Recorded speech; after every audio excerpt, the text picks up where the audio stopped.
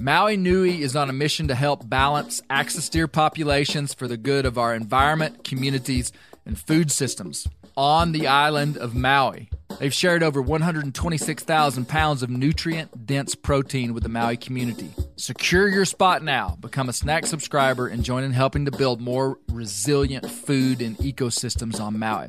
Visit MauiNuiVenison.com. That's MAUI venison.com and use promo code BEAR for 20% off your first order.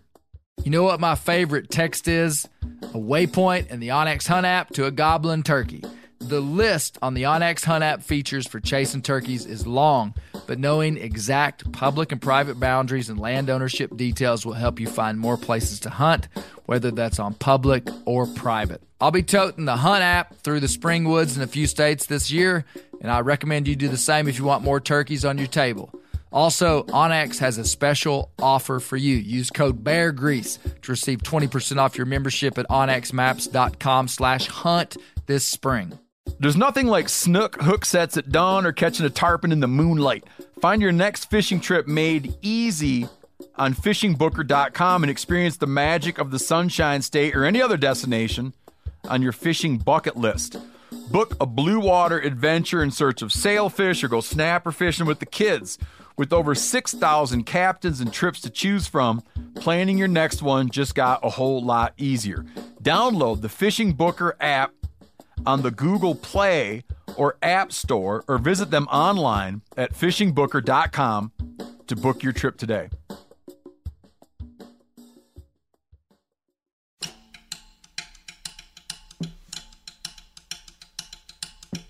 I hunted men for a living. That's how I looked at it. I went from hunting animals to men. When I capture them, that was my trophy on the wall. On this episode of the Bear Grease podcast, we're going deep undercover in the rough country of Southeast Ohio to learn about the secret lives of wildlife poachers and the life of an undercover wildlife agent by the name of R.T. Stewart.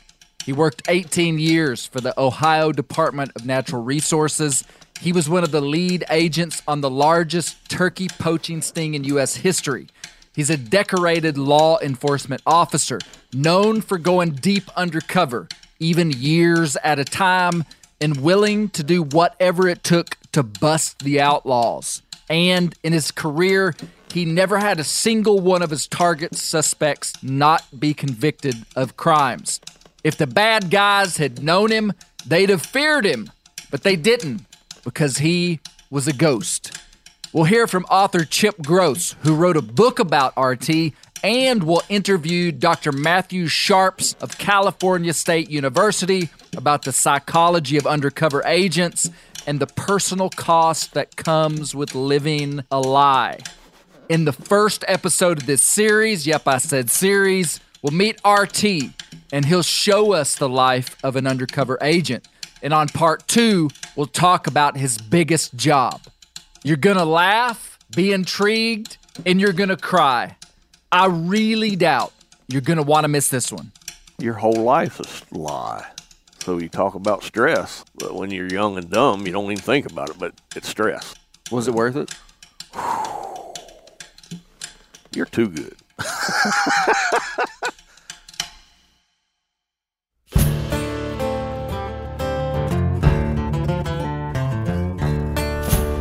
My name is Clay Newcomb, and this is the Bear Grease Podcast, where we'll explore things forgotten but relevant, search for insight in unlikely places, and where we'll tell the story of Americans who live their lives close to the land. Presented by FHF Gear, American-made, purpose-built hunting and fishing gear that's designed to be as rugged as the places we explore.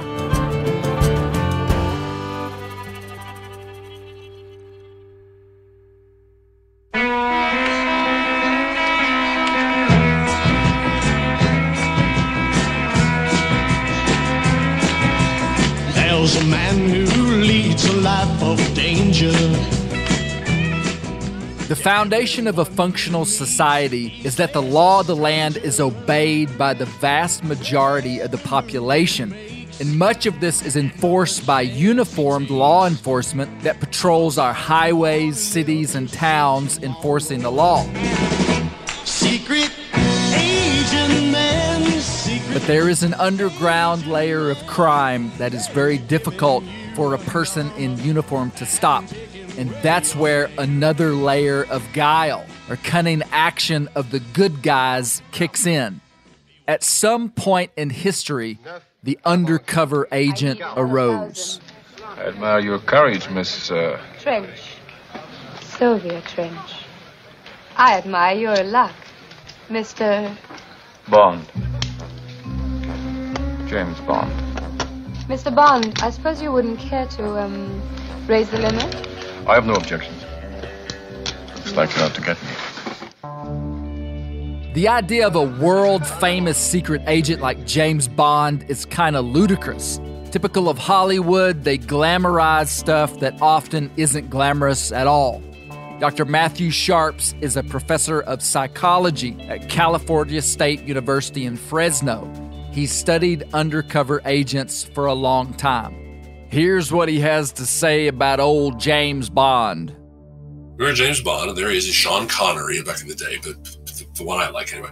And there he is wearing his nice tuxedo in a casino, right? And he's like 4 inches taller than everybody else. And got 2 beautiful women on each arm, et cetera. And everybody else wearing jeans and a t-shirt. He's in this tuxedo, right? And he's a world-famous secret agent. And, there's an old song, the second best secret agent in the whole wide world. But he's a world-famous secret agent. Well, I once asked an actual spy, an undercover man who spends his life deliberately being as nondescript as possible, what would happen to James Bond in real life? He didn't even hesitate. He said he'd be dead in 5 minutes. You can't be a world-famous secret agent. There's no future in it. But you'd like that recognition. And, the clandestine services outside police work must be very, very difficult because you may get medals, but you don't even get to take them home. And there you are with, your veterans of this and that service. You can't talk about it. And those stresses have not really been addressed, but they're a big problem. There's no future in being a world-famous secret agent. That's funny. Understanding the psychology of undercover agents is a brand new field. I guess studying it is an indicator that we're an advanced society. Our needs are met to the point we now have resources to study the people hired as law enforcement that we've commissioned to act as criminals and break the law in order to catch the real criminals. When you start thinking about it, it's a complex space. And I'm not sure if that means our society is advanced.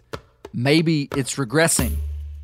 Undercover work is a necessary evil, one that we're all thankful for, whether we realize it or not. And it lies in an odd philosophical and ethical spot. It takes a special breed of person to do this, and we're learning it often comes at a high cost to the individual, but a net gain for society. It's rare that we get a glimpse into the real life of an undercover agent. In 2012, the Kent State University Press published a book written by Chip Gross titled Poachers Were My Prey. The book is the real-life story of this undercover agent, R.T. Stewart. It's a tell-all book, and its publishing came with its own share of controversy.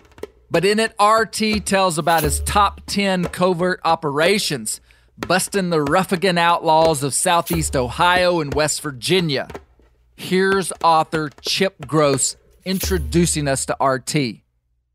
It just seems like some people in this world are perfectly matched for the jobs they do, and R.T. Stewart is definitely one of those people. But first of all, he's a very skilled woodsman. He knows how to hunt, he knows how to fish, he knows how to trap. When the bad guys see that, that is a positive in their mind. They know, okay, this guy is for real. And he's very congenial. He could get the bad guys to like him and trust him very, very quickly, sometimes within a few days. He just got that knack about him. He's a very likable person. Like what does it take for a person to have that, to be able to do that? I'm not sure because I don't have it. And I don't think a lot of people do. But RT does. He's a real chameleon in that he can adjust to a lot of different situations. As he talked about, he can relate to the kind of scumbag poachers or he can go to Lake Erie and deal with marina owners up there and charter boat captains that are running boats worth tens of thousands of dollars and still slide in and become a member of that group. So I think a lot of it is kind of a natural ability, a natural skill, and he's very, very good at what he does. He can think on his feet very, very quickly. He mentions in the book that in every undercover operation that he was on, the poachers at one point or another accused him or asked him if he was an undercover wildlife officer, because they've always got that in the back of their mind. We know we're doing bad stuff. Who's this new guy? And they're looking at him. Is this our worst nightmare that we don't know about yet? And he was able to talk his way out of it every single time. And when I asked him how he did it, he said, I don't know. He said, it's something I prepared for, that I knew I was going to get the question, but every time it came up, I had to work around it a different way. R.T. Stewart is now in his 60s, and he's been retired from the Ohio DNR for over a decade. I don't know how to say this without just saying it. When you meet him, he doesn't have the vibe of a career law enforcement man. He's got a pen full of blue-tick coon hounds, and he's got duck boats stuffed under every shed on his place. And his Southeast Ohio drawl is surprisingly thick. But that's exactly why he was one of the best undercover agents in Ohio DNR history.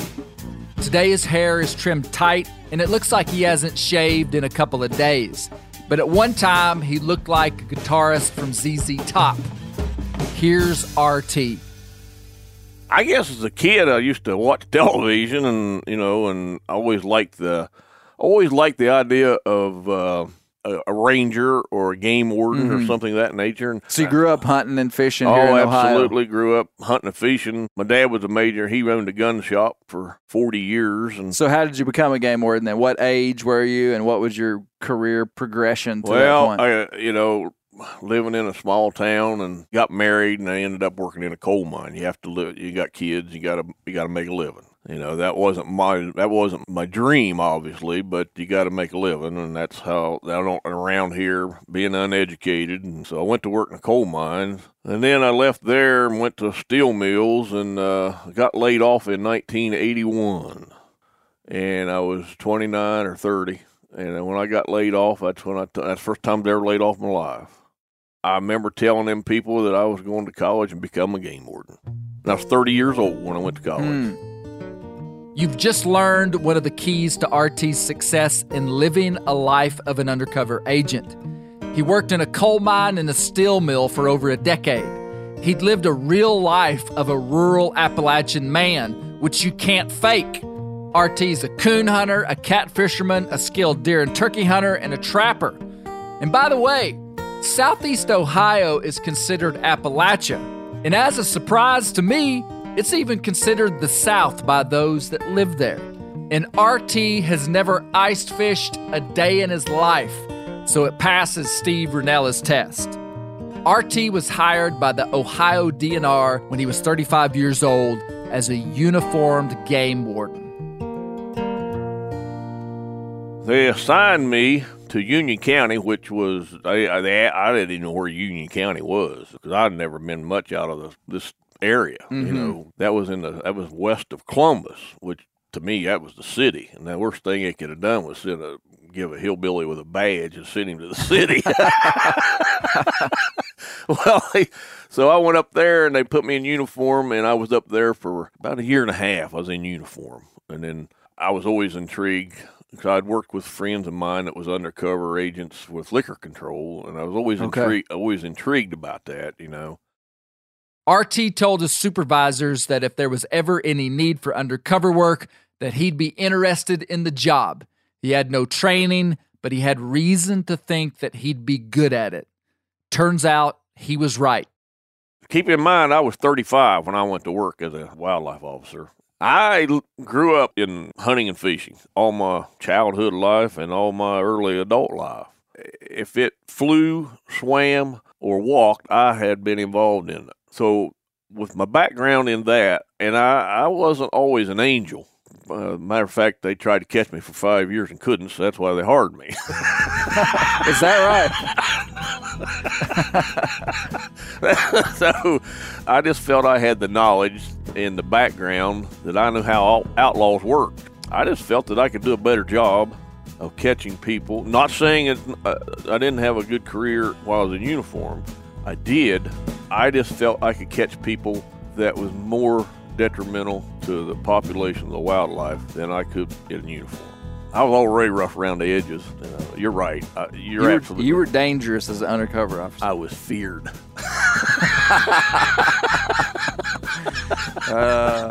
Did you have the kind of confidence that when you set out on a target acquisition, it was like, man, I'm going to That's a do good question. whatever it takes to get this guy? Yeah. I had the confidence. I felt I had the ability. I felt I had the know-how, and I was a pretty good actor. I hunted men for a living. That's how I looked at it. I went from hunting animals to men. When I captured them, that was my trophy on the wall. RT has the right to be confident and call it like it is, because later he'll reveal some of his mistakes. It takes a special person to be successful undercover. And as we're beginning to see, RT's background set him up to be as good an undercover agent as was ever made. And as a matter of fact, he never worked a case where he didn't get his target suspect. That's incredible. If you're an outlaw, you wouldn't want RT Stewart after you. But like a Black Panther creeping up on you in the night, you wouldn't even know it was RT. I think with my background, I could talk the language that poachers and outlaws could understand. I knew what they were thinking, I guess. I knew what they were after. I could talk that, and they knew that I wasn't fake when I talked about it. And I was always good at reading people. I think I was always good at reading people. I always felt that I had a good humorous side to me. Made people like me. Yeah. And I also discovered early on that if you put this outlaw, put them on a pedestal, that's what they liked. They didn't want competition, but they wanted to be put on a pedestal. They wanted esteem from you or anyone. Would that be like a number one descriptor of what you see that's congruent throughout all the poachers? They all just want to be... They want to be put up on that pedestal. They want to be the number one person in their peers' eyes. They want to be the great white hunter. The motivations of outlaws are really quite primitive to human nature. They're looking for social esteem. And for whatever reason, they can't get that inside the boundaries of the law. So they've got to cheat to get it. I want to understand what goes into an undercover operation. In RT's book, I was amazed at the lengths he would go to infiltrate these poaching rings. On these undercover operations, you would embed yourself completely inside of these communities. Correct. Like, I've heard of operations where like an undercover guy would like live at his normal house with his wife and like drive 2 hours and show up at a gas station. That's playing game warden. That's playing undercover. That's playing undercover. Okay, well, so tell me. In my opinion, that's playing. So tell me what you had to do. I took it very serious. I took it extremely serious. I would go there, and I felt the only way to catch these people, you got to be part of them. You got to be with them. So I'd go there and find a place to rent. But you'd have a target suspect. Have a target suspect. We'd already have a target list, I'll say. Complaints on individuals, and they'll from whatever county the agents put together and give us a packet. Need to look at these guys and see what's going on. So that's what we'd do. So we would go in and rent a place in the surrounding area. We didn't want it too close, but we didn't want it too far away either. Right. We didn't want it close enough where just they could walk down the street and walk in any time. But we wanted it close enough to make it a little effort, for them to come visit. Yeah, I remember you saying that you didn't want to like live across the street from a poacher because he might show up at a time when you're not needing him on the phone with your boss, but far enough away that he'd have to go out of his way to come see you, but you're still in the community. Correct. That's exactly right. Why? Didn't nobody tell me that? Didn't have a book to go by. Right. I think it was just Instinct. So that's what we do is rent a place like that. And my shortest project, I think, was like 14 months or 12 months. And then So you would live there for like years? Yeah. My longest one was 4 years. 4 years? 4 years. Would you go back home to like your normal life? I would try to come home, but it got to the point where I did not want to come home. It was who wants to come back to reality? Yeah, I got to the point I didn't want to come home. This is where things get interesting and take an unexpected turn. What I appreciate most about RT is how open he is about his struggles. It's pretty rare to find a person willing to be as honest about himself as RT. At the time, there wasn't much known about the psychological effects of living a double life, but it turns out RT's experience of having difficulty going back and forth between reality and his undercover work is a common issue.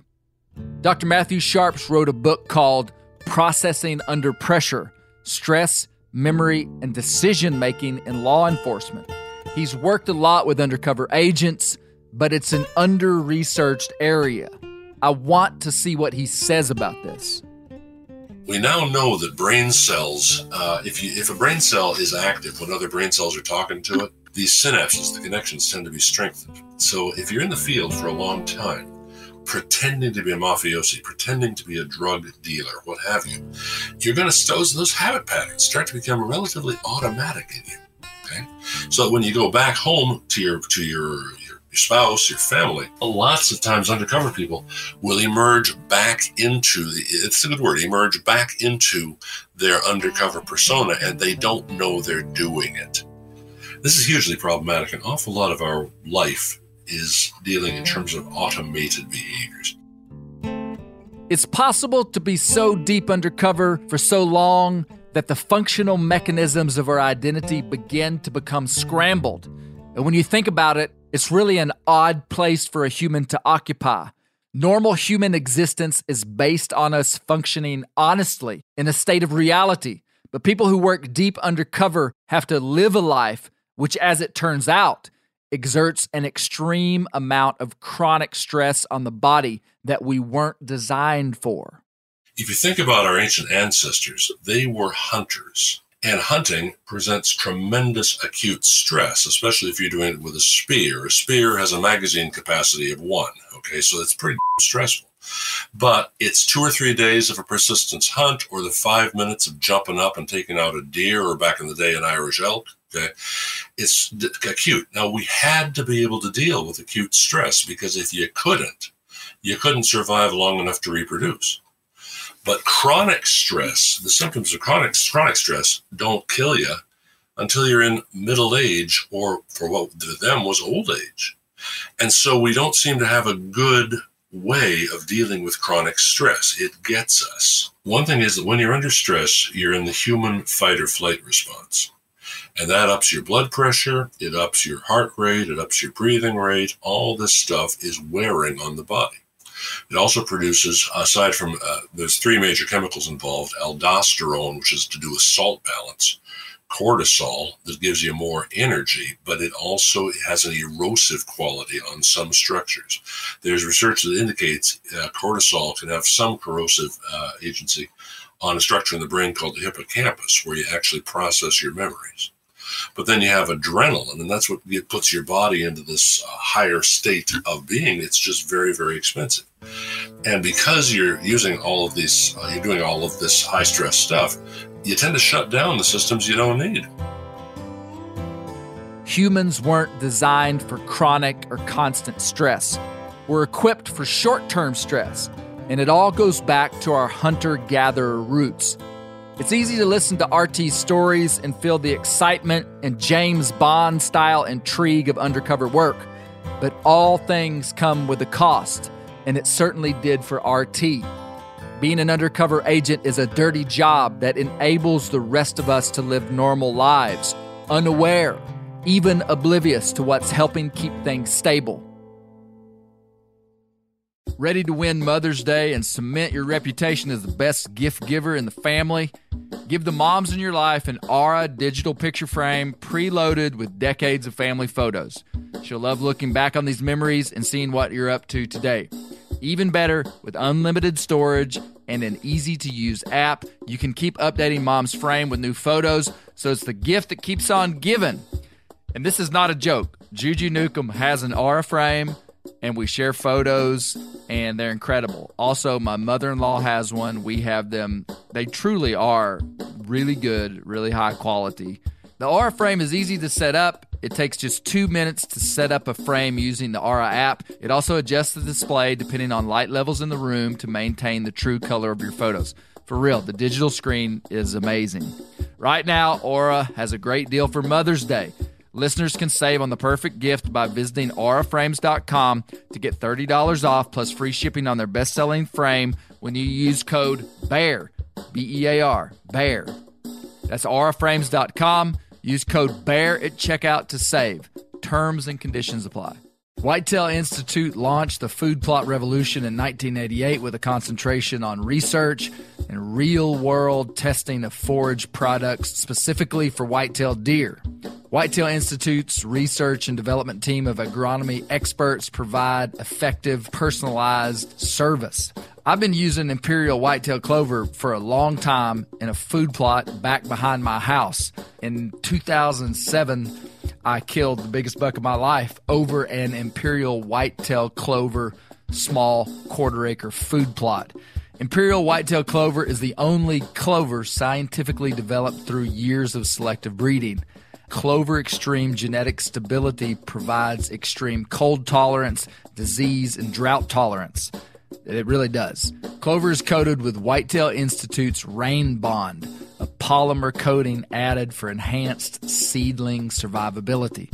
They have an exclusive offer for Bear Grease listeners, 15% off Imperial Clover when you use the code BEAR at whitetailinstitute.com. That's whitetailinstitute.com and use code BEAR for 15% off. The old-timers say that the turkeys start gobbling when the leaves are as big as squirrels' ears and the red buds start popping. And we're about there. And we are there in the South. The Onyx Hunt app is one of my most valuable tools in the spring woods. With tools like coniferous versus deciduous tree distribution layer, you can save time by locating edges or transition areas of mixing habitats from home. Find an area like this with water in close proximity, and more than likely, there will be a gobbling turkey nearby. Knowing the exact boundaries of private ground ensures I stay on the right side of the fence, but can easily find public ground to go see if I can't strike a gobbler. If you do get one to sound off, using compass mode and waypoints will help you pinpoint his exact location, allowing you to move in and make the perfect setup to bring him right into your lap. Download the Onyx Hunt app today. You'll be glad you did. Onyx has a special offer for you. Use code BEARGREASE to receive 20% off your membership at onyxmaps.com/hunt this spring. I want to get back to the nitty-gritty mechanics of undercover work. And what's a bit mind-twisting is that the key to living a lie is telling the truth. The best undercover agents, and I think any of them will tell you this, that's been deep undercover, you got to stick to the truth. You tell lies, but you don't tell them in a sense. You may have done something. You may just alter the time frame, or you just alter the name, but you stick to the truth of reality, what you have experienced, and you never go wrong because you don't have to remember it. And so as a big overview, so you've embedded yourself, you have your personal story, and then you're trying to infiltrate these groups of people or a specific person, and you need them to take you hunting. Correct. And you need them to talk about what they've done. Correct. But did you find that these guys wanted to talk? Once you got the credibility, usually there was a group. When I say a group, it might be two guys to a half a dozen guys that was tight-knit. Once you got the credibility of some of those lower members of that ring, that helped get you to the top band. Really? So you would usually infiltrate by meeting some of the lower tier guys? Correct. Really? And they would bring you to the leader? Correct. It took me On one particular job, I was working. It took me 11 months to meet the number one guy. Really? Yeah. But were they protective of him? Was he elusive? He was elusive. Like he just didn't expose himself to many people. No, just 2 or 3 people. Isn't that common to mankind, though? What you're describing there to me is like the social hierarchy of just the way that we operate. That is correct. There's people that have their spheres, and they're kind of the leader, and they have these younger, maybe just guys that are lower than them on the social. And then and that top guy is kind of guarded. In some way. There you go. The ego, the power. John there, he's the top man, but he calls all the shots, and that's the way it works in legitimate social structures. That's correct. And not just with poachers, with any of us. Like, anything. Racing, sports. Yeah. All kind of things. It all matches the same criteria. So you would infiltrate the groups by being so convincing and being the real deal, and then you would need to be go hunting with these guys. It would take you as long as 11 months to even meet your target guy, and then you'd go hunting with them, you'd go drinking with them, you'd go to their family events. Correct. I mean, like all of it, everything you just mentioned. Or you try to find good intel, and you find out where these guys like to hang out or eat, and then you try to embed yourself into those locations. Sometimes you'll meet some guys, so and so. Yeah, I know so and so. And next thing you know, you're with a lower guy that knows this guy. And then if you can do some things or convince him that you are an outlaw, and then you do a few things with him, then that's building your credibility. So then the web keeps getting bigger, but yet the circle keeps getting smaller. So it took me 11 months to meet this guy, and after I met him 1 week, I was hunting with him. You were in. So they're vulnerable once you get up to the top. Yes, because they feel that you have met the credibility of everybody, and you've been around for a year, and everybody else is vouching for you. Just like a good hunter, putting in the time and having patience is very valuable. And RT understood human nature. He was good with people and had a natural instinct for how to gain trust.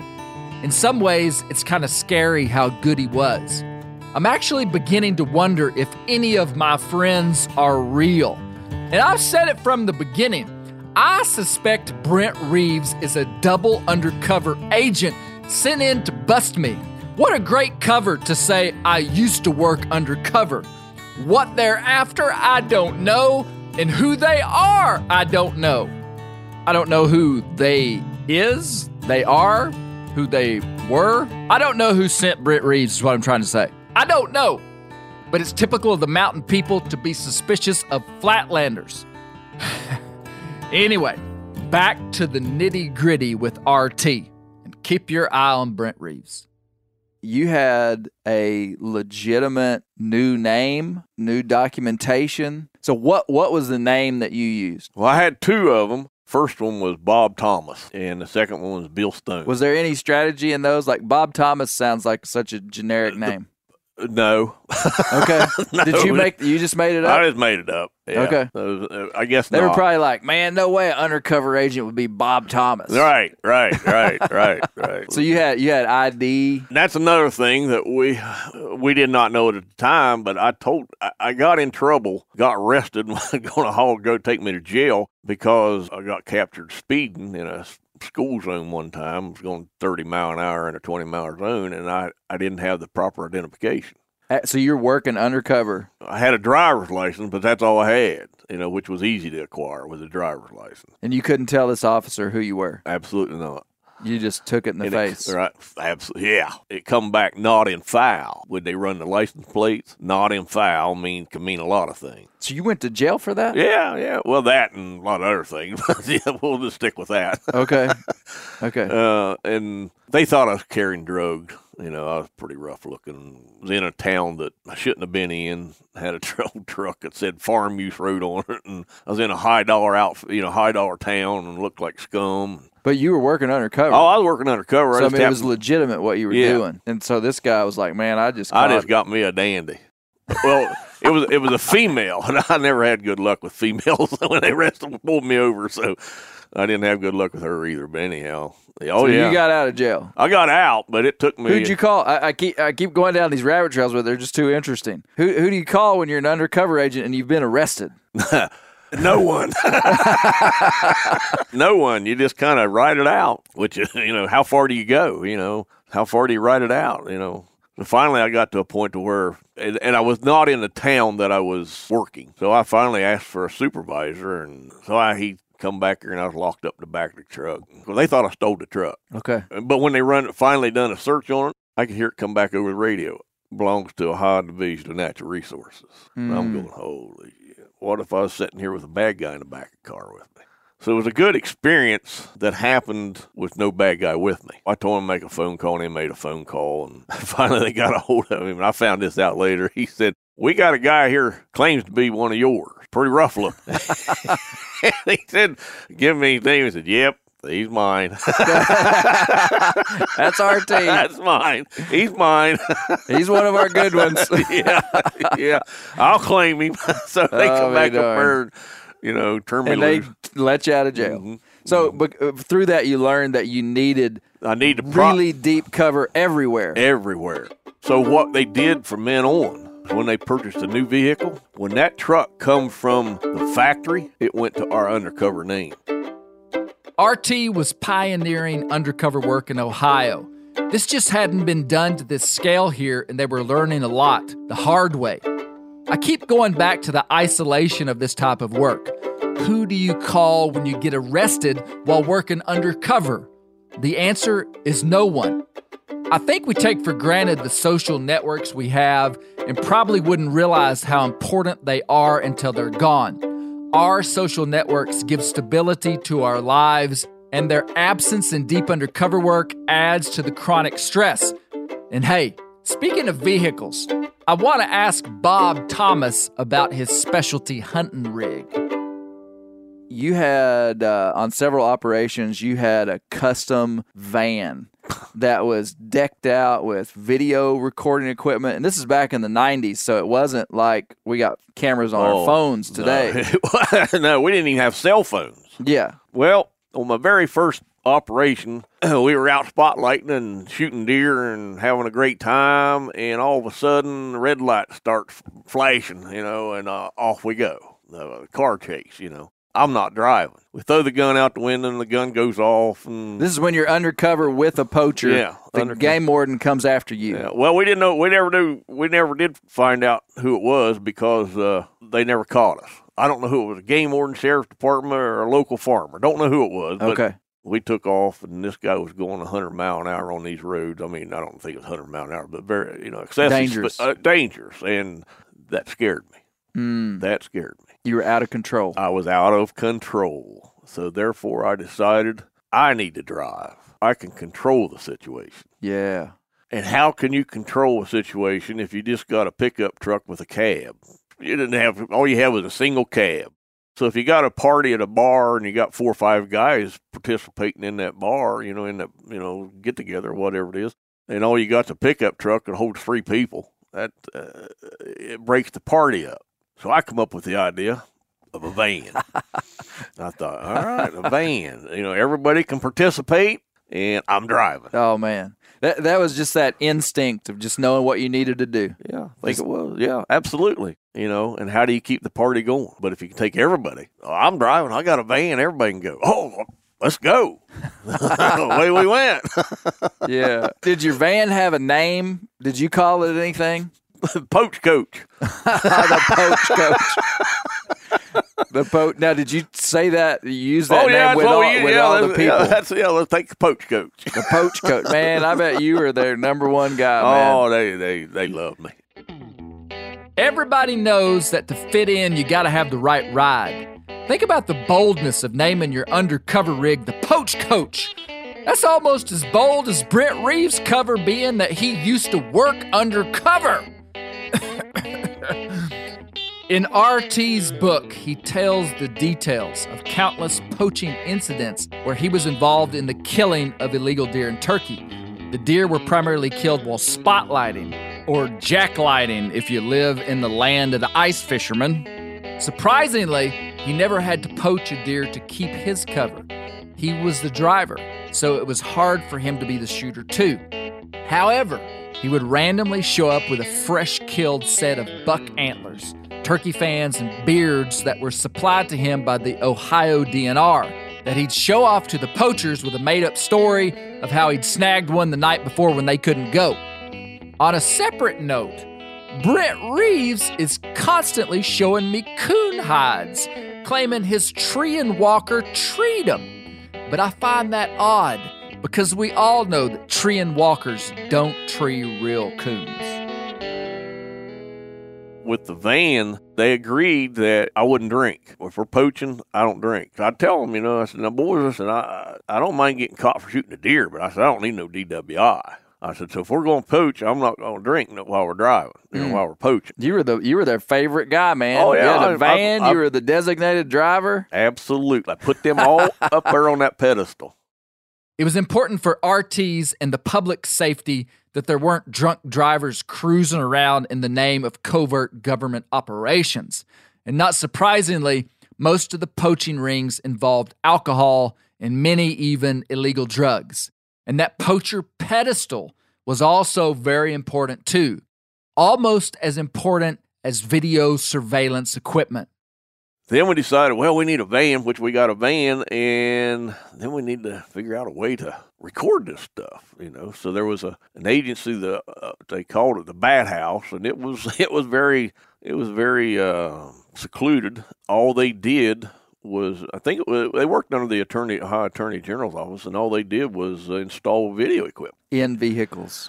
Houses, vehicles, whatever. Oh, wow. This is a government agency that did this. Yeah. They hooked us up with the great big old VCR boxes, the VCR tape. How do you hide one of those things? You don't.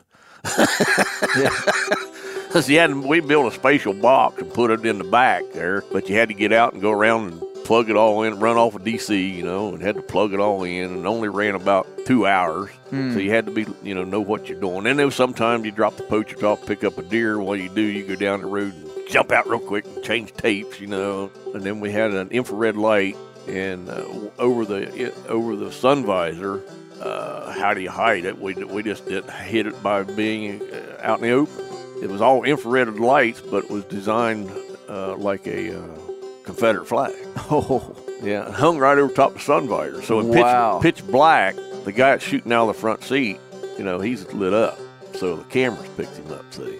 Wow. And I'd have guys mention to me about that, what is this? And I'd tell them a story about my handicapped son that passed away. He was into electronics, and he made that for me. It don't work, but it's just sentimental, and I keep it up there. I've had to pull it down. Let's see if we can fix it. I'll put her back up there.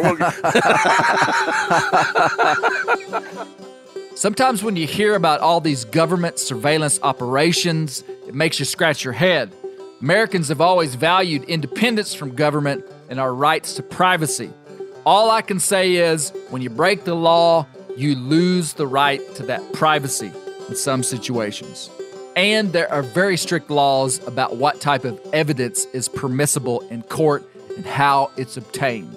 You used that van on multiple operations. Yes. This was just an old Chevy van at the time. Yeah, what year, model, and make was it? Oh, my, this was probably a 68 or 69 old van. So it was old even back then. Oh, yeah, it was old back then. And then that was the first one was, but then we graduated a little bit, probably got about a 70-some model, mid-70s, maybe an 85 model. Okay. But then when we done a full-time undercover operation, Kevin asked me, who was my supervisor, he said, time to get a vehicle. What would your favorite vehicle be?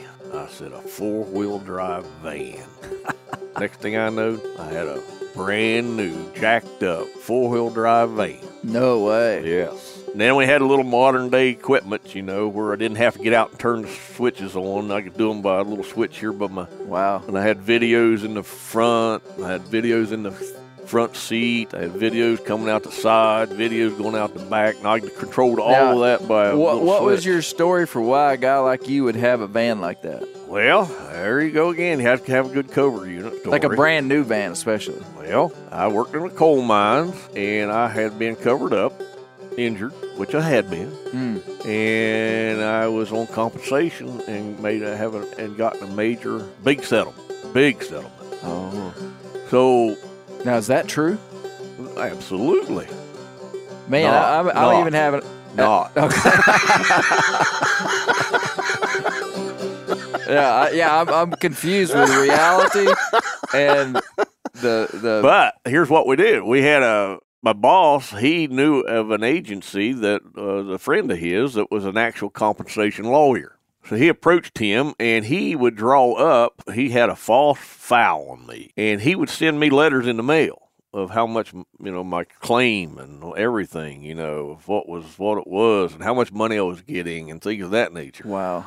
I'd leave them paperwork laying around in my house or on the dash or wherever. And we found by reviewing videotapes later that when I was not present with these guys, they'd read it. Wow. Yeah. If you got somebody in the cab of your truck or van and you go in the gas station and there's some personal letter there, they pick it up. And it validates your story without you putting it in their face. Absolutely. Wow. Absolutely. Deep cover, man. Deep cover. So that's how I proved that I had a lot of money to be able to afford it, and that they accepted it. Deep cover. Everything had to have a story. And to clarify, RT was covered up in a coal mine in real life. Coal spilled all over him, and he was injured. But the lie was that he didn't actually get a big settlement. So he was covered up, but he didn't get a settlement in his real life. In his undercover life, he was covered up and got a settlement and got money. What about checking in with your supervisors and stuff? I mean, would you go months without talking to them? Well, no, he'd get kind of upset if I did that.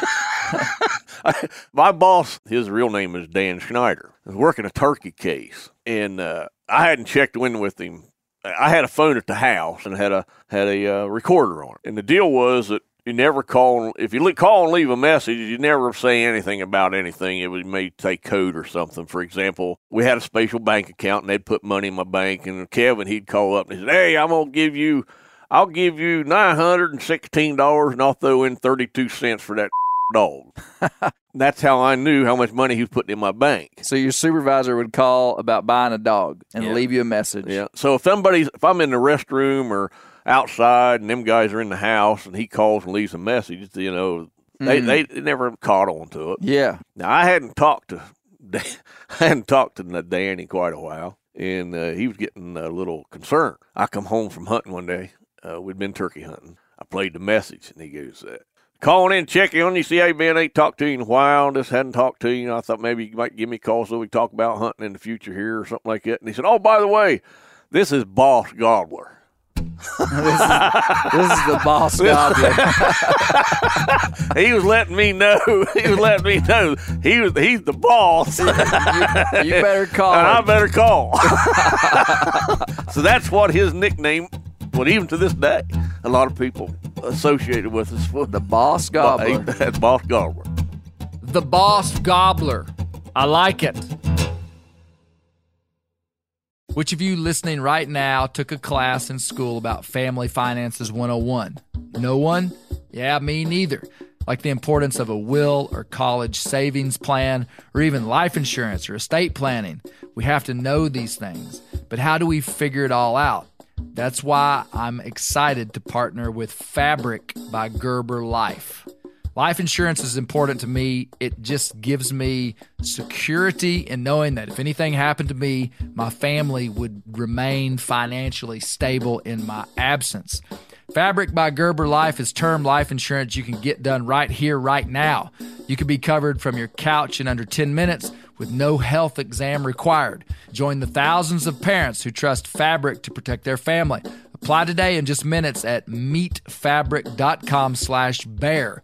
That's meetfabric.com/bear. MEET, fabric.com/bear. Policies issued by Western Southern Life Assurance Company, not available in certain states. Prices subject to underwriting and health questions. Ready to win Mother's Day and cement your reputation as the best gift giver in the family? Give the moms in your life an Aura digital picture frame preloaded with decades of family photos. She'll love looking back on these memories and seeing what you're up to today. Even better, with unlimited storage and an easy-to-use app, you can keep updating Mom's frame with new photos, so it's the gift that keeps on giving. And this is not a joke. Juju Newcomb has an Aura frame, and we share photos, and they're incredible. Also, my mother-in-law has one. We have them. They truly are really good, really high quality. The Aura frame is easy to set up. It takes just 2 minutes to set up a frame using the Aura app. It also adjusts the display depending on light levels in the room to maintain the true color of your photos. For real, the digital screen is amazing. Right now, Aura has a great deal for Mother's Day. Listeners can save on the perfect gift by visiting auraframes.com to get $30 off plus free shipping on their best-selling frame when you use code BEAR, B-E-A-R, BEAR. That's auraframes.com. Use code BEAR at checkout to save. Terms and conditions apply. Whitetail Institute launched the food plot revolution in 1988 with a concentration on research and real-world testing of forage products specifically for whitetail deer. Whitetail Institute's research and development team of agronomy experts provide effective, personalized service. I've been using Imperial Whitetail Clover for a long time in a food plot back behind my house. In 2007, I killed the biggest buck of my life over an Imperial Whitetail Clover small quarter-acre food plot. Imperial Whitetail Clover is the only clover scientifically developed through years of selective breeding. Clover Extreme genetic stability provides extreme cold tolerance, disease, and drought tolerance. It really does. Clover is coated with Whitetail Institute's Rain Bond, a polymer coating added for enhanced seedling survivability. They have an exclusive offer for Bear Grease listeners, 15% off Imperial Clover when you use the code BEAR at whitetailinstitute.com. That's whitetailinstitute.com and use code BEAR for 15% off. I want to get to a more serious question with RT. To be able to do what you did undercover, you're living a lie. I mean, you're before these people. You're living a lie. It almost feels like you would have to be a good actor. Like, and I don't know if that's would be the best descriptor. No, of that what is it would a be. perfect description. Did it ever bother you to be so deep in with these guys? I mean, live in complete deception. Like, their perception of you was absolutely 100% false, and you had fabricated that with them. Gained their real trust because they're in the real world. Correct. And you control their future. These were human beings that at some level there may have been parts of their life that you respected. I don't know. I'm putting words in your mouth. No. You're right. These on are track. like sometimes even maybe likable people. They were. But did it bother you ever to be that deceptive inside of people's world? Only one time. The rest of the people I had, they were bad people. I wouldn't be around those individuals if it wasn't for my job.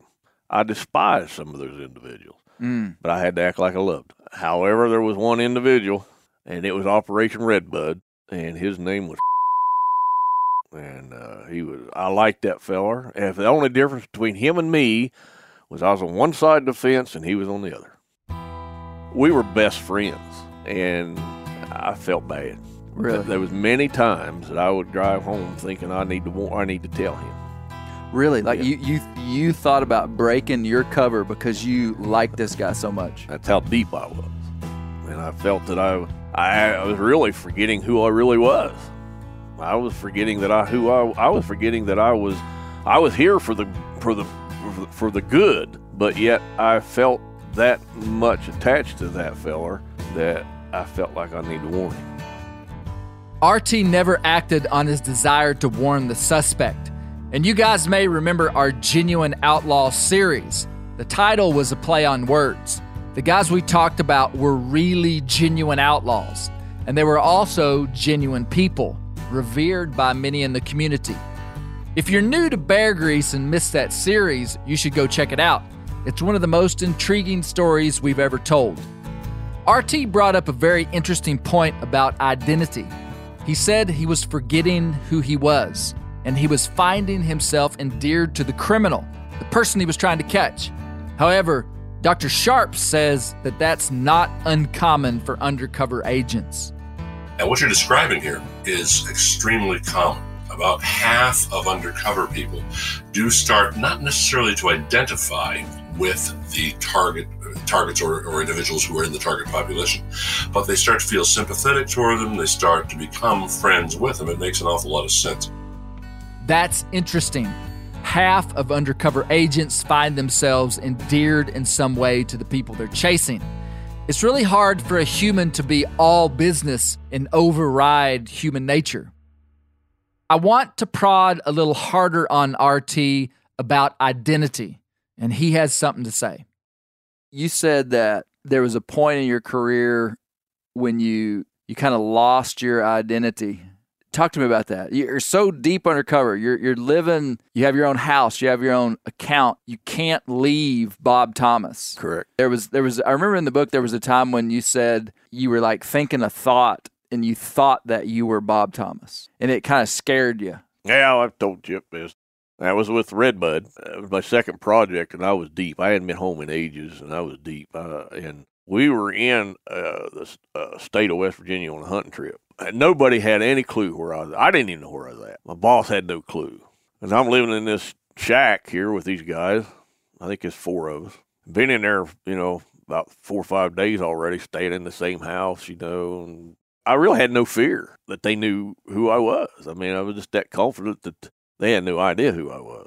On this one particular evening, I was out by myself. I was videoing and narrating to myself, on this video. I had 2 video cameras, and I had one for my own personal use, that I thought I'd use maybe down the road. And then I had one that worked with, But on this particular one, I was talking about being hunting with so-and-so. And I'm over here in West Virginia somewhere on this beautiful mountain on this sunset and signing off, Bob Thomas. I went, that ain't who I am. I am deep cover here, man. Talking to myself, man. For some reason, that just hit me right in the face. That I guess that was the first time I really, alone by myself, talked to myself and called myself that. And I went, man, I'm living here with these guys. They ain't got no idea who I am, and I ain't even sure who I am anymore. Even if you've never consciously thought about your identity from a philosophical position, it doesn't matter. As humans, we spend our lives crafting identity and are deeply vested in others perceiving us in the way that we view ourselves. The very definition of instability is not knowing who you are. I've always been very interested in identity. The very nature of this work puts a human in a very odd spot. I had a question for Dr. Sharps. So, would you say that undercover work is a relatively new experience for humans, or have people been doing this for generations, like where they become a chameleon, become something different to fit in with a certain group, to get something back? And in this case, we're trying to get justice, law and order. But is this? I mean, it feels like this is a human experiment in a sense, and people are doing stuff that they really weren't designed to do. Am I thinking about that right? It's a very interesting question. If you go back into the hunter-gatherer world, probably not. But I mean, if you look at the Old Testament, you've got spies entering the cities there. We have World War I, you have Sidney Riley and Mata Hari. In the American Civil War, you had a number of agents, male and female, in the Revolutionary War agents. So a lot of undercover work's been going for a long time. But this is a very old thing, and the stresses are very old too. So in Bear Grease time, undercover operations are relatively new. Humans have only been doing this for a couple thousand years. When people started grouping up in cities, forming governments, planting wheat, and having political interest, that's when they started employing deceit to infiltrate tight-knit groups to gain information that couldn't be gotten without guile. I think we could say with some degree of certainty that if a fulsome man befriended you, hang with me, you could trust him.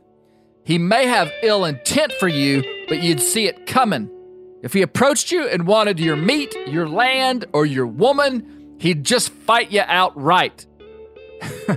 I hope you know that I'm joking, but my main point is that the complexity of society has increased exponentially since our hunter-gatherer days. However, human nature remains the same. And I'm also not saying that undercover work is bad. It's just really interesting that for the greater good of society, we hire men to act like they're bad. I wanted to get some details from RT about these close relationships that he'd built with criminals.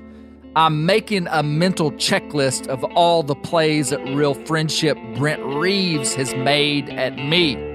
Do you have friends that you now suspect are undercover agents? Do they wear overalls, have suspicious beards, and dark-rimmed glasses? There was one time when you said that you felt like you were going to ask to be a pallbearer at some guy's funeral, like a man's dad. That was my last one. So, like, that was one of them. There was another one, I think, where you were at Thanksgiving dinner with these people. And, like, can you tell me some of those stories? Well, yeah. I'm going to refer to because he's the only one, as far as I'm concerned, gets the respect to my respect. I can tell some of his stuff. He had a very, very loving wife, and he had 2 children that were very young at the time, and he loved dearly. The children, they kind of liked me, and I'd always bring him candy and different things, you know. And I found out another thing is if you keep the wife happy of one of the outlaws, you're in. If you don't keep her happy, you're out. That's a fact. That's a life tip, right? That's a life tip. Not even poachers. Not even poachers. But if you keep the wife happy and she likes you, you're good. She was very nice, and she would call me up and ask me what. For example, she'd call me up and say, "Well, you know, birthday's coming up or Christmas coming up. What can I get him for his Christmas? What can I get him for his birthday? You know, things of that nature." And I'm thinking, oh man. And the kids, they'd call us uncle. And things like that. I mean, we were just that close. Knowing what's coming down eventually, that was a hard time to deal with that stuff. You were going to Thanksgiving dinners with these people. Yeah, I never went to Christmas, but I'd invite me to Thanksgiving dinners and things of that nature. And I'd go, because I portrayed not have a family, and if I did have a family, they were far off. I was basically the loner, didn't have nothing, didn't have nobody, and they felt sorry for me in that sense. When it come to holidays and things, so.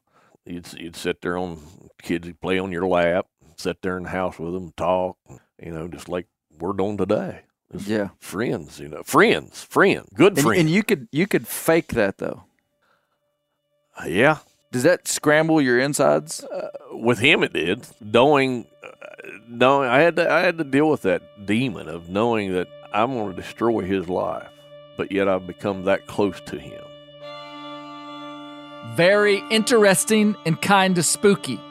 Today, undercover agents are better equipped to understand the potential hazards of going deep undercover. But back then, they were just shooting from the hip. But keeping in mind, our supervisors nor myself had any experience in this. We didn't have any policy. You were pioneering this. We were pioneering in this part of the country. We were Lewis and Clark of Division of Wildlife Undercover. That's correct. So, we had nothing. Now, you look back at it now, you think, yeah, I was too close. But my boss didn't realize it, nor did I realize it. And we hadn't met the number one guy yet, who I was after. So I spent so that was the project that took me 11 months to meet him. So I had a whole year, 11 months to hang out with Claude. We drank together. I even helped him move. He put drywall in his house. We did everything together. Done a lot together. Traveled on hunting trips together. I guess people would just, after some period of time, you were so deep undercover that it just wouldn't even enter their minds that you were undercover. Right. Like if some guy showed up at their camp and was like, hey, I want to go hunting with you, kind of bright-eyed and bushy-tailed, they might be like, wait a minute. Yeah, but right. like helping them hang drywall and being that close to them, like they didn't have a clue. I don't think they had a clue, no. And they were telling you everything. They were showing you everything. You were videoing this stuff. Doing everything. You were doing it with them. And then I keep going back to the kind of the brilliance of who, and I've just met you, but, you don't come across as a shiny wildlife officer undercover guy. I mean, I am shocked and appalled. No. I am shocked and appalled. Yeah, you've hurt my feelings. What do you mean, not a shiny and polished game warden? Well, I am. You've hurt my feelings. Well, the only other game warden in Ohio that I know is named Chip Gross. Oh, well, and look at this guy. Oh, now you're talking top shelf. I know. Shiny and polished. He wouldn't have fit in with those guys. Absolutely They'd not. have picked him out in a heartbeat. They would have. Yeah. So Chip Gross is sitting here with us right now. Yeah. Remember, Chip Gross is the author of the book about RT, Poachers Were My Prey. You can buy it on Amazon. And he's a retired Ohio game warden and maintains a close friendship with his old buddy RT. While we're giving Chip a hard time, he once almost got RT into some serious trouble. Here's Chip. Again, RT's undercover. And I've been wanting to do a story on just the undercover unit itself, not be real specific, but just that we have an undercover unit and so forth. At the time, I was the editor of the Division of Wildlife's magazine. It's called Wild Ohio. It was a quarterly publication, so I could pretty much put in there what I wanted to. And I thought, well, it's time to do a story on the undercover unit. And I went to the law enforcement supervisors and I said, is it okay to do this? Because I knew it was very sensitive. And they said, yeah, just don't be real specific. And I said, I won't. So we did a story about that. The issue comes out, and one of the bad guys gets a copy. That RT's working with. Yeah, gets a copy of the story. He gets the magazine. At the time, the magazine was free. All you had to do was sign up, and it went out by the tens of thousands across Ohio. So the next time RT meets with him, here he comes with the magazine and says, look at this. The Division of Wildlife has undercover officers. And there again, not unknowingly, I put RT on the spot, and he's got to somehow work his way out of that one because they're suspecting, is this one of the guys? Is this one of the officers? So inadvertently, I put him in a crack, and I didn't know that till years later. RT wasn't happy about Chip's article. But later, Chip would write a tell-all book about everything RT ever did. I guess everything is about timing. I want to go back to something that RT touched on in the beginning, something actually very serious. It's when he said he didn't want to go back to his real life. And as we go into this section, I want to highlight and commend the vulnerability of RT as he talks freely. I'd call it humility and being well-grounded. This might sound ironic, but RT isn't trying to portray himself as something that he isn't, at least not anymore. And you said something earlier, too, about there was a time when you didn't want to go back. Oh. Well, when you come home, you got kids, you got bills, you got responsibilities. Who wants that? I was living another life, an outlaw, a rush constantly doing things. And then when you come home, you go down. Stress goes down. Your adrenaline goes down. And then you're faced with the reality. Kids need this. Kids need that. Got to pay this bill. It's past due. The house needs this. Well, I'm going back where I don't have to worry about this stuff. So I didn't like reality. Is that something that you regret? Yeah, there was a lot of things that, looking back on it, I regret. But now I look back at it and going, that was stupid. I was too engrossed in my job. I didn't play at it. I was it. I never went to my children's events. If I did was home and went to a ball game or something, I always sat on the opposite side because you never know who's going to see. I never went to graduations. Never went to none of that because you never know whose kinfolk's coming in to see some guy graduate, their grandson or their niece or nephew, and I just never did. I never participated in any of that. Did I look back and miss it? Yeah, I missed a lot of things growing up with my children, but today we have a great relationship.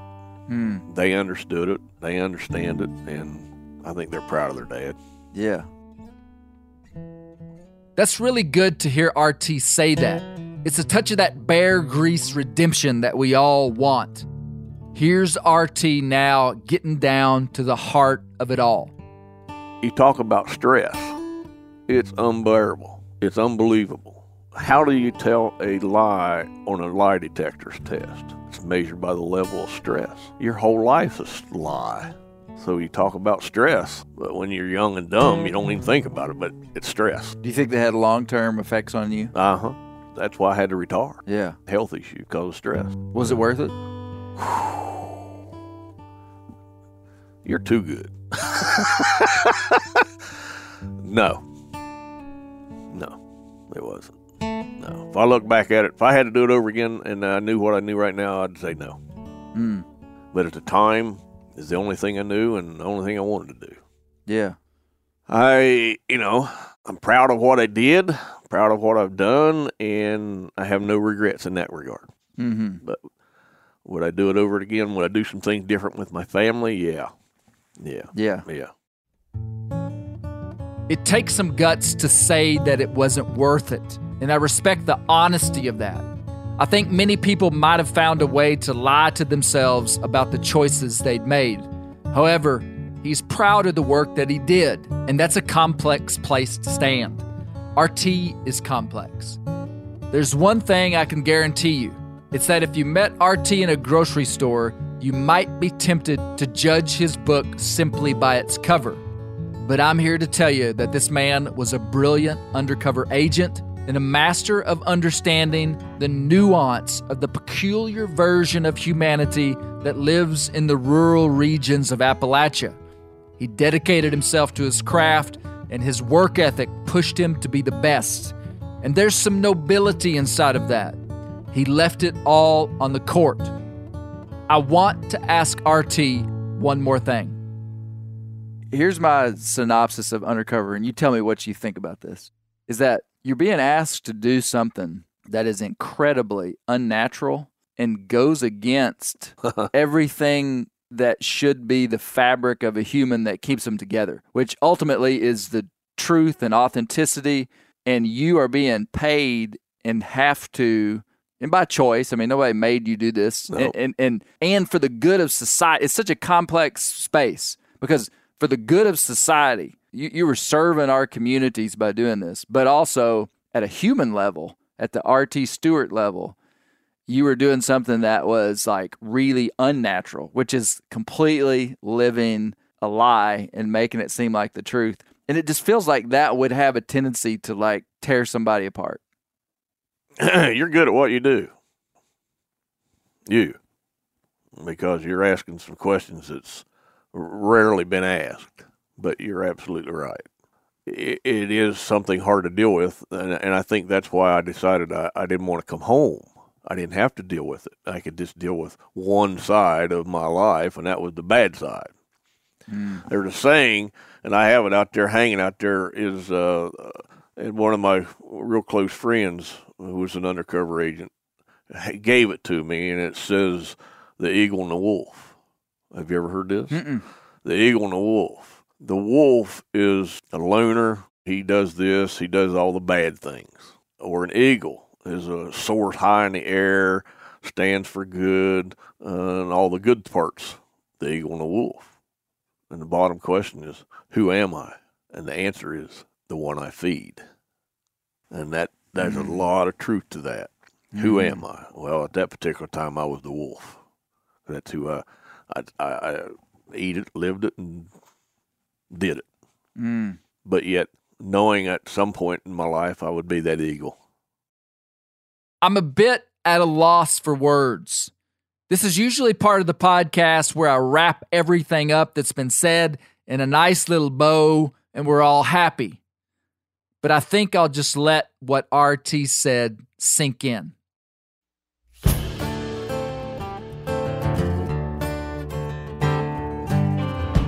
I can't thank you all enough for listening to Bear Grease. On the next full Bear Grease episode, we'll be right back here with RT as he tells of his biggest undercover operation ever called Operation Redbud, which at the time was the largest turkey poaching sting in U.S. history. It's a fascinating story that you and your bros won't want to miss. And hey, please leave us a review on iTunes and keep telling your buddies about Bear Grease. And on another note, You can watch Meat Eater Season 11 on the Meat Eater website for free. All you have to do is sign up with your email address, and the episodes will roll out one per week until the season is complete. So, Meat Eater Season 11 ain't on Netflix, it's on themeateater.com. And eventually, my moose hunt is going to be on there. So, you'll have to check it out. So, anyway, have a great week. I look forward to talking with everybody on the render.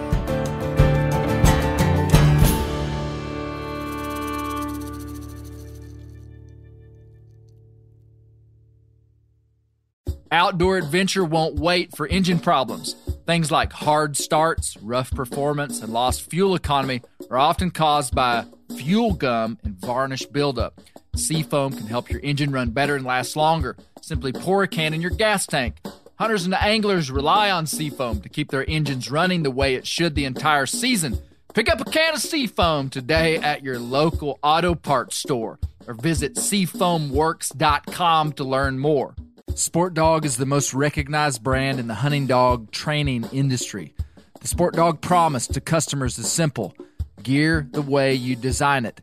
Every product Sport Dog builds is meticulously designed and rigorously tested in the field, ensuring it withstands the toughest conditions you and your dog may encounter. Using tracking equipment on my squirrel and coon dogs is extremely important to me. Get 20% off your first purchase using the code BEARGREASE. Go to www.sportdog.com/beargrease to learn more.